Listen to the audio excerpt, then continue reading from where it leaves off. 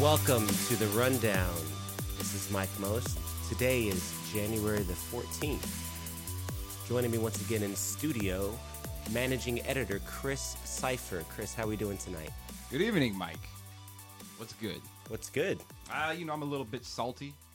A little salty, huh? Yeah, a bit of the briny tang. But honestly, all of the frustrations and struggles that we have to deal with here in Square Jaw City don't really amount to much, especially in comparison to what's happening out in California.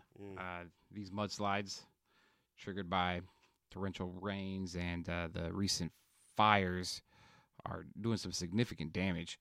Well, I mean, honestly, it's a result of positive feedback loops that have been growing exponentially, noticeably the last couple of decades. So this is just par for the course. Well, if that's par for the course, it's a pretty deadly course. As of the most recent reports, there are 18 dead, all in Montecito County. Almost 50 people are missing.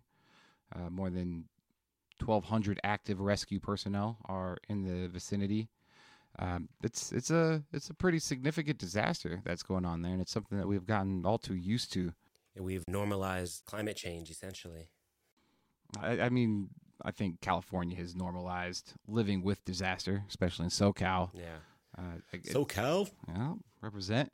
So between the drought and the forest fires and the mudslides, it can be an inhospitable place despite being one of the most beautiful places on the planet. A couple of things to note in this particular situation. If you'll recall, earlier in the year, there were fires that were dwarfed this. 43 people died. There's 9,000 structures destroyed. They took one on the chin right there. Consequent to that, Congress passed a disaster relief bill to deal with all the various issues, to deal with all of the various disasters going on in the country. It was a $44 billion bill. $0 of that were allocated towards California fire relief. Really? Zero. It doesn't really matter how you chop it up. It's a dick move. Yeah. We have weaponized legislation in order to further political aims. It's not a good look, especially when people are dying. So a lot of the damage that the fires did, what they did is they kind of scorched the earth. They got so hot that now it's kind of like glassy. And because of that, the mud, when it gets shifted, it just goes flying down. Yeah. There's an interesting parallel that's going on there between what's happening in California and what's happening in Puerto Rico. Puerto Rico, for the most part, still doesn't have power. They're kind of hanging out there on their own in the ocean. It's a big ocean, a lot of water, and they haven't recovered. And it's kind of out of sight, out of mind. And something similar seems to happen on the West Coast because they're in that weird Pacific time zone. They are the bluest of states. It's not just California. It's Washington. It's Oregon. Earlier this year, there were those fires in Oregon. Yeah. Looked like an apocalyptic hellscape. And the nation doesn't really seem to rally in response to these things the way that it does when disasters strike the heartland or disasters strike the East Coast. And it's disheartening.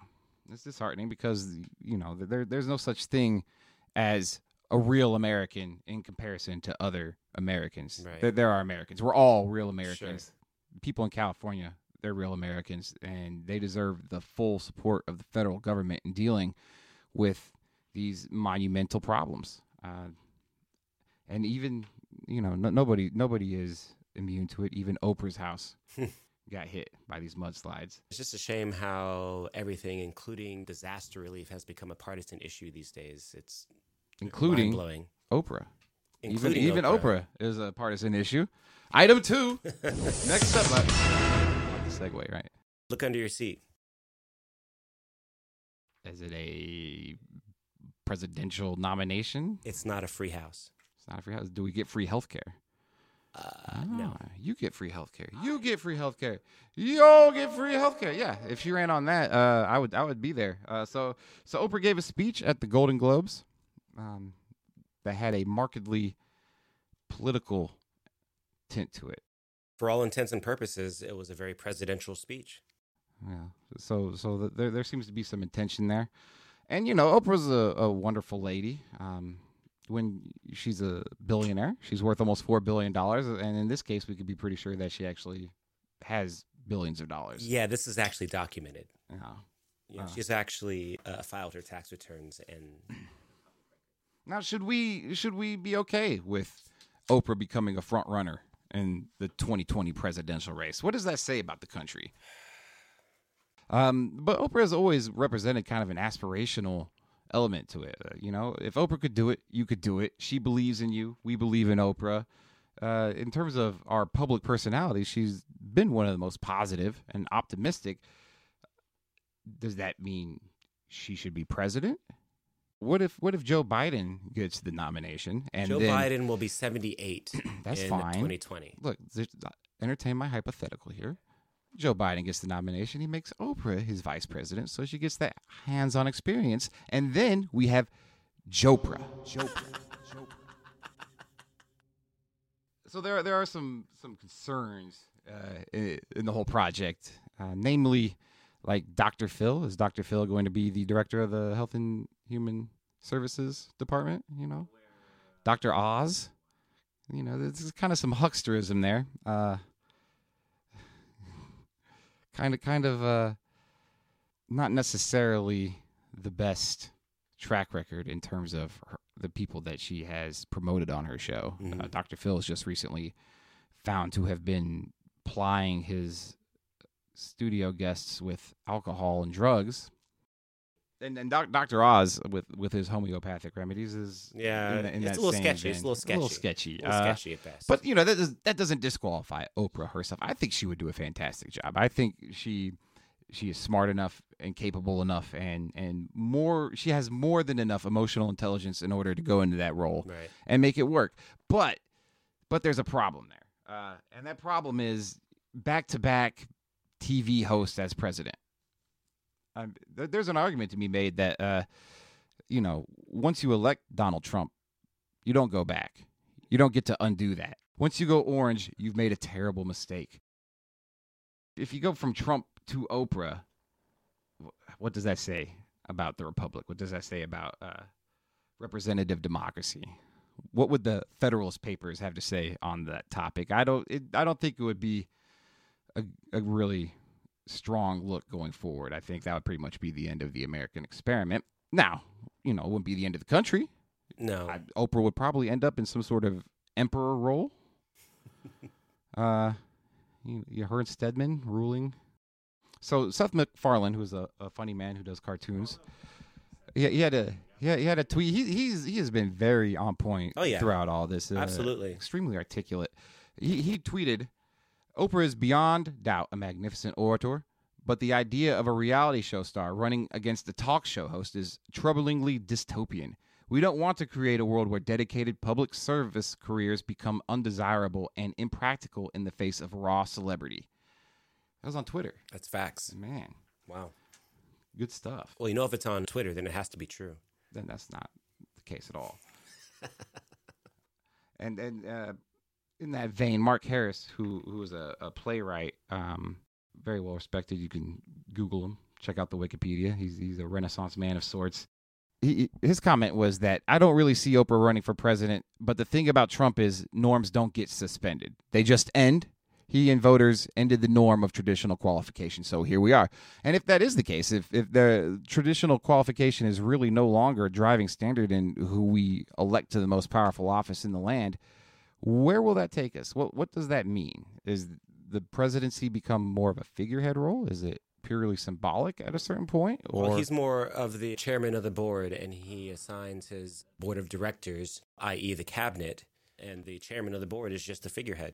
And that's where we're at right now. I wouldn't have a huge problem with it, except for the fact that, he's got the nukes. The nuclear codes are part of the deal. Yeah, there's the nuclear issue. Yeah, maybe if we just kind of separated that out. And unfortunately, they are inextricably attached to each other. Why? A different topic for a different time. Oprah 2020. Could happen. Man. I mean, I don't know. I'm kind of over the whole, we need someone who's not establishment. Like, we just need someone with some fresh ideas, with a fresh perspective, someone who has their finger on the pulse of what is actually going on socially. I think maybe we just need somebody who could do the job. Yeah. Just, well, there is that too. Yeah, just focus on that. Don't worry about the more audacious kind of trappings. Yeah. Just man, we gotta fix a lot of stuff. Yeah, it's gonna be a lot of work. Yeah. Because right now, American government is kind of a shithole. Shithole. The word of the day is shithole.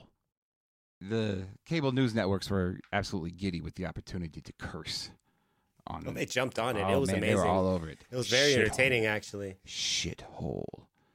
This was during the negotiations for immigration reform. It's a big deal. The DACA protections that had been suspended. It has become a political football. It is a pressing issue. There's lives at stake. People need to know if they're going to be able to stay in this country or, if they're going to have to, leave. What? It's 800,000. It's a lot. It's a lot of them, and in my estimation, they're Americans. So during the negotiations, and part of the tragedy here is that Lindsey Graham had put together a pretty effective bill. So there was a lot of border security stuff in this bill, and there was also a solution to the Dreamers issue. And Trump, for whatever reason, threw a fit. I guess he was upset that part of the bill would allow people from certain countries to continue coming to the country, from places like El Salvador, Honduras. And he said, why are we letting these people from these shithole countries into this country? They're trying to escape from difficult situations, but I don't think it's fair to say that they're escaping shitholes. The thing about people is they are always going to love the lands of their fathers and mothers. They're going to love the land of their birth. It's all relative. These are difficult situations, but they're not shitholes, man. Come on, you got to have a little bit of decorum. As my Nana would say, it's tacky.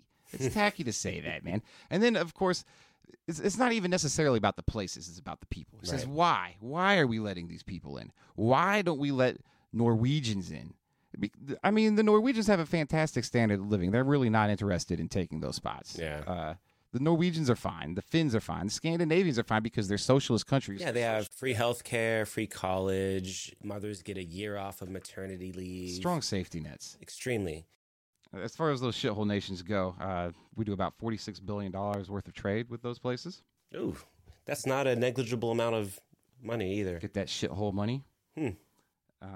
As a consequence of this, Trump canceled his UK visit because I guess he was mad about Obama closing down the embassy there, but really it was Bush. There's always a fucking... There's always dumb stuff involved. Well, that was just a smokescreen anyway, because over 1 million people signed a petition in London. They don't want him.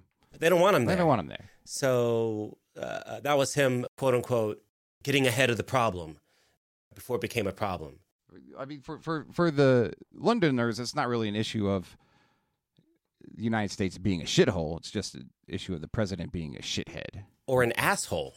There's lots of ways you could phrase it, and there are varying degrees of gratuitousness. Botswana pulled a power move. They called on the U.S. ambassador to clarify if their country is included in the list, which was kind of funny. I thought, are we included in your shithole list? I made a point to the point. Bill Kristol, who is a well-known conservative thinker, he tweeted that 2 weeks ago, a 26-year-old soldier raced repeatedly into a burning Bronx apartment building, saving 4 people before he died in the flames. His name was Private Emmanuel Mensah, and he immigrated from Ghana, a country Donald Trump apparently thinks produces very subpar immigrants. It's just something that you have to kind of rise above, I think, to a degree. Speaking of rising above, here's a good one. I'd always hoped that this land would become a safe and agreeable asylum to the virtuous and persecuted part of mankind, to whatever nation they might belong to. That sounds like a George Washington quote. My man, George Washington. And little known fact, George Washington actually owned slaves. So at this point, the slave-owning white men who founded this country are more progressive than Donald Trump. Well, that says a lot. Human bondage. Tough stuff, man. Let's talk about something crazy. Fusion GPS, man. So this is a long burning story, and it just kind of dropped out of the blue, out of nowhere. This thing blew up, and people have been waiting. You know, there's been a question going back and forth for a long while now as to whether or not this testimony would actually be released. Dianne Feinstein, who's on the committee that conducted this hearing, has been arguing that we should release this testimony. The people who gave the testimony believe it should be released. But for reasons unknown, two of the Republican senators on the committee, that's going to be Graham and Grassley, they've been trying to bury it. They didn't want it out there. You are fake news. So for the listeners out there who don't know about Fusion GPS, is this the PP tape? This is the company that put together the Steele dossier. Well, not them specifically. They subcontracted the job out to Christopher Steele, who was a MI6 agent in British intelligence, a Russianologist, a man who absolutely knows his stuff, who has contacts throughout the intelligence world. They said, hey, let's get this guy to go look into these things that our clients are wanting us to investigate. And this was opposition research. It was originally paid for by Republicans. They wanted to try and get something on Trump so they didn't have to deal with them. And then it was picked up by the Hillary Clinton campaign. And so there's always been a question of politics here. Like, is this a political deal? Is this a hit job? Is it a witch hunt? Or is it, are these guys doing a good job? And I think the testimony that was unilaterally released by Senator Feinstein this week kind of clears that up once and for all. These guys are rock solid. And if you go through the testimony from Glenn Simpson, who's the founder of Fusion, you find that these are not amateurs. These guys are not playing around. These guys know what they're doing. And what they found is really, it begs belief. It's hard to even wrap your hands around it in terms of this narrative, in terms of this story. This is the most significant political story of our lives. And I think the reason that this testimony was buried is because it's just so unbelievably explosive. You are fake news. So what happened? Basically, Steele contacted the FBI after he did his investigation because he believed that Trump was being blackmailed either by the infamous PP tape, drip, drip, drip, PPP, but or it's possible that the compromat, which is a Russian word for compromising information, which is what the KGB trafficked in heavily. And if you follow world events, you know that Vladimir Putin ran the KGB, and then he ran the FSB, and now he runs Russia. So he is the spookiest of all spooks, and developing compromat on his enemies is, part of his game plan. That's what he does. So it's possible that the compromat is something as salacious as, underage hookers peeing on a bed that Obama slept in, which is kind of gross. And there's cameras. They found cameras. Yeah. But Donald Trump went on the Howard Stern show and said, hey, you have to be careful in Russia because they have cameras everywhere. It's kind of a weird thing to bring up. But yet he knows nothing about Russia. No, nothing. Never even been there. Yeah. But maybe the compromat isn't simply salacious in nature. There's an argument to be made that the compromat might be financial in nature due to Trump's long-standing ties to Russian organized crime, money laundering for international crime organizations. And once we get to this part of the story, it kind of goes sideways, man, because we're talking about a massive international criminal network that spans the globe, that is involved in any kind of criminal activity you can imagine, and it's real. It's like the bad guys from G.I. Joe. Exactly. I can only think of 4 letters. RICO. Rico, not suave, though. That is definitely if you're talking about, Cobra, it's definitely a RICO case. And apparently Trump is very heavily involved in all that. And that was Fusion GPS's independent, objective findings. It seems unlikely that they're bullshitting on that count. Yeah. They seem to know what they're talking about. And that's why Steele went to the FBI. And what happened then is he actually decided that the FBI wasn't handling this the right way. There was a New York Times story on October 31st, a real Halloween special in the transcript, that said that there was no story here, that there was no relationship between Russia and Trump. And it was kind of a sketchy story when it came out. And in retrospect, it seems to have originated with the FBI New York office. So Simpson testifies in the hearing, I understand Chris severed his relationship with the FBI out of concern that he didn't know what was happening inside the FBI. There was a concern that the FBI was being manipulated for political ends by the Trump people and that we didn't really understand what was going on. So he stopped dealing with them. So now we're not just talking about, this international criminal conspiracy. We're also talking about the FBI being compromised at the highest levels. And part of that kind of feeds into the belief that Big Jim Comey, when he wrote that blockbuster memo a week before the election, he was unaware of this. He didn't know. Nobody told him. For reasons unknown, he was kept out of the loop.